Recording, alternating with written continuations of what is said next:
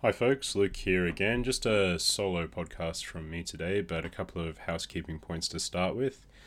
Firstly, Science of Fitness is going really, really well. Got a great group of people on there at the moment.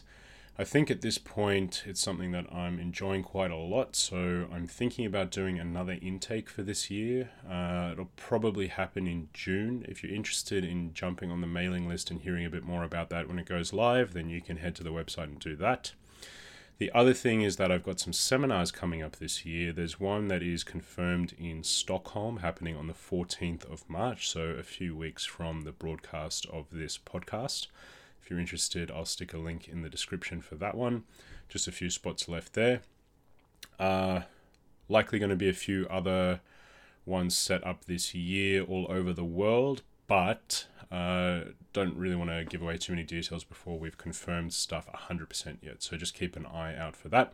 If you're on the mailing list, you'll hear all about it. So again, I'll just stick a link in the description. Otherwise, it's all on the website, luketulloch.com. Okay, so what I want to talk about today is I made a blog post about this, faking it until you make it. So there's obviously a common phrase called "fake it till you make it." I don't really align with this. I think in the past I've tried to go along with this idea because I think most of us want to be a bit more confident or a bit more whatever, and so faking it until you make it, and especially in the world of entrepreneurship, is something, or being as a business owner, is something that a lot of people in this industry and many others aspire to, and it seems to be the kind of advice du jour of the average business coach and of many of those books that I always make fun of for essentially being a blog post or an article that is extended into a book length with a whole bunch of fluff and nothing much behind it in terms of substance. And you're seeing it more and more now with the amount of business coaches that are starting to come into the industry, the fitness industry specifically. Obviously, I have personal experience with that, but I'm sure it's happening in many other realms too. The rise of the digital nomad and that sort of thing. I've been a personal trainer for nearly 13 years now. I think I can confidently say at this point that my business is better than average. It hasn't always been, but at the moment it is. I've built it into something that is a better than average personal training business. And frankly, as a one-man show who's doing reasonably well, I don't really feel nearly as confident as a bunch of the business coaches seem to that are out there. And many of these business coaches are, from the surface, much less experienced and maybe a bit less successful than I am in this industry. And the reason I say that is just because a lot of them seem to be pretty young, without much of a business to kind of show for themselves. They're kind of jumping straight into coaching. So you get this sort of fake it till you make it, try to appear successful, try to be the person that you want to be. Now, I don't know. I'm all for chasing your dreams and getting after it and trying to be better. Like I'm totally into that. I'm really into trying to improve yourself. And I don't think there's ever a point where you sort of reach and go, well, I'm done now. I've done all my improving. There's nothing more I can do. So I'm certainly someone who feels that they should have been more proactive earlier in their career. I think I sat back a little bit too much and didn't really try and chase my dreams and make things become reality. There's a quote from John F. Kennedy that I really like that goes something along the lines of, I'm sure I'm paraphrasing or getting it a bit wrong, but it goes along the lines of, nothing happens, things are made to happen. And of course, there's still patience involved and all of that sort of stuff, but I do think that being proactive is helpful. But the problem is that, especially in the world of social media, where we're all advertised to, we're all targeted with ads, we get spam from people messaging us unsolicited out of the blue. People are a bit more savvy than we give them credit for. They are distrustful of people trying to sell them things in the environment today. And so I think authenticity really cuts through, and people can smell that fake confidence. They can sense when people are trying to portray success when they're not actually successful.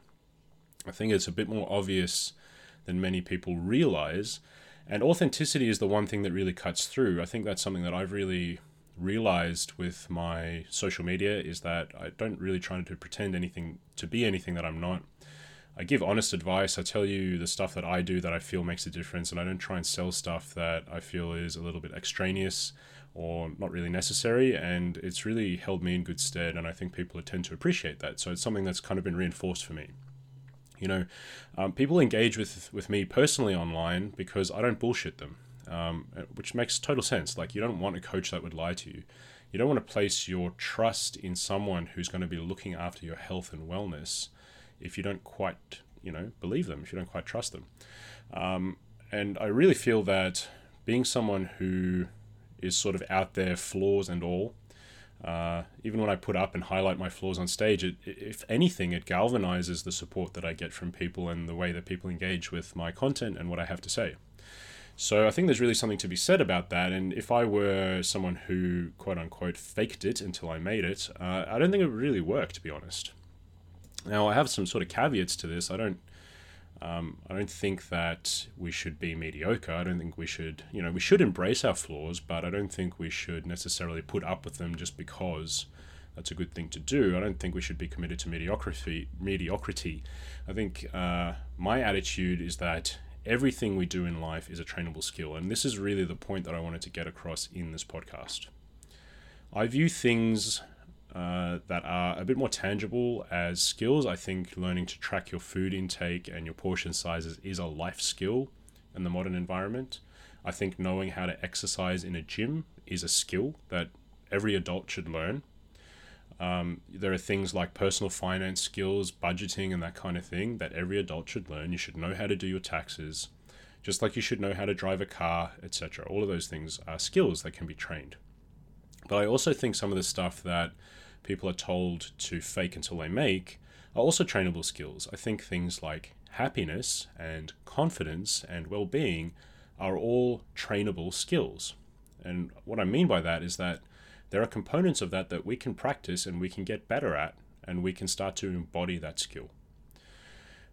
So just like preparing food or exercising in the gym or getting into a good bedtime routine or driving your car, looking after an animal, all of those things are skills, but so is being happy, so is being productive, so is maintaining good, healthy relationships. And I think that this attitude has some unique benefits that the sort of fake it until you make it aspect doesn't. And this is how I differentiate it, because I'm sure there's some people out there who maybe don't see fake it till you make it as the same thing that I do, but this is how I'm interpreting it. So my attitude of things being a skill to be practiced has a couple of advantages. I think, first of all, it implies that you're not automatically good at anything. You understand that maybe there's a deficit there and that you need to work on it. But it also means that you could get better at it, or you are going to get better at it. So you're not automatically good at something yet, but you will be. If you put the work in, you'll get better the more you do it. And it's just going to take a bit of time. So firstly, you're not immediately going, well, I am now confident. You're going, well, one day I will be confident. And as I go along the path, I will get more and more and more confident. The second thing is that it implies that you will make mistakes. That's something that doesn't really happen if you have this fake it till you make it attitude. It's like, I'm already there. And there's no real journey to take along the way. It's just like pretending that you're something until you suddenly somehow become that thing, which doesn't make a lot of sense to me. So fundamentally how learning works is that we make mistakes, we adjust and we refine, and that happens over time. And it's an incremental process. So it's a given that we'll make mistakes, but this also takes the pressure off of being perfect. It means we don't have to nail something the first time. It means that every time we get something wrong, it's actually an opportunity for growth and it's an opportunity for improvement. And that is, without a doubt, the healthiest attitude that I can think of. I suppose it goes back to that thing of being in a growth mindset, right? Whatever you end up thinking of that sort of concept, the idea of a growth mindset is that you can control the things that you have control over, and you can take an attitude of improvement and getting better at things. So that's the second thing. I also think that it implies incremental improvement, like that I mentioned before. So once you kind of wrap your head around this concept of practicing a skill being a longer, slower process, but ultimately much more rewarding and something that will take you to greater places than simply faking, the day-to-day requirements become much easier to engage with. It's just this like day-to-day habit long, slow progression that you end up having to engage with. So I've spoken a lot about this before. It's essentially process orientation rather than outcome orientation. And if you're not familiar with that, I'll just briefly explain it here. Outcome orientation is something like, I want to weigh 64 kilos, and that's my goal. And so I will determine my success by how much I weigh, and I will be successful if I weigh 64 kilos. Now, that's fine, but a process orientation instead goes, look, yeah, I do want to weigh 64 kilos, but for me, the measure of success is how well I engage with the behaviors that will get me there. So instead of focusing on that outcome, you focus on the behaviors. The behaviors might be things like tracking your food, getting to the gym 3 times a week, that kind of thing. And it's kind of breaking down that larger goal into smaller, repeatable habits or goals on a shorter time scale. And being involved in that process means you don't ever reach a point where you're measuring your success by reaching a number, because ultimately if you reach that number or that landmark, you end up having to redefine your goals again and again and again, and you never really truly feel that successful, or it doesn't last for very long. However, if you engage with repeatable habits or behaviors over and over again, you get this reinforcing feeling of success. Another way that I use it is when I study or when I do work. I don't put the pressure on myself to say, I want to write a blog post today, because it might take me a fair bit of time to do, or I might get interrupted, or it might not quite be done. And even if I wrote 2,000 words, but the article wasn't done yet, I would still feel somehow like I'd failed or let myself down by the end of the day if I didn't completely finish the article. However, if I'm process oriented and I say, look, I've got half an hour to write as much as I can for this article, no matter what, if I put in half an hour of work, I'll feel like I've won. I've won the day and I've succeeded.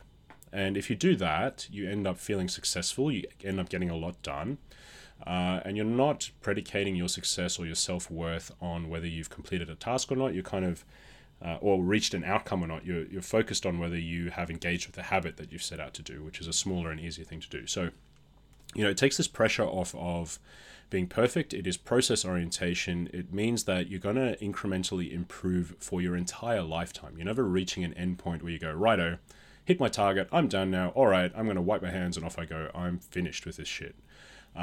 It engages in a longer term, healthier habit. So in my opinion, process orientation is the secret to life satisfaction, or happiness, I suppose. And to me, happiness is not a state of transient joy, my favorite footy team just won the grand final. Yeah, you feel great for a while, but that's not true happiness, right? So I'm talking more about life satisfaction at that point.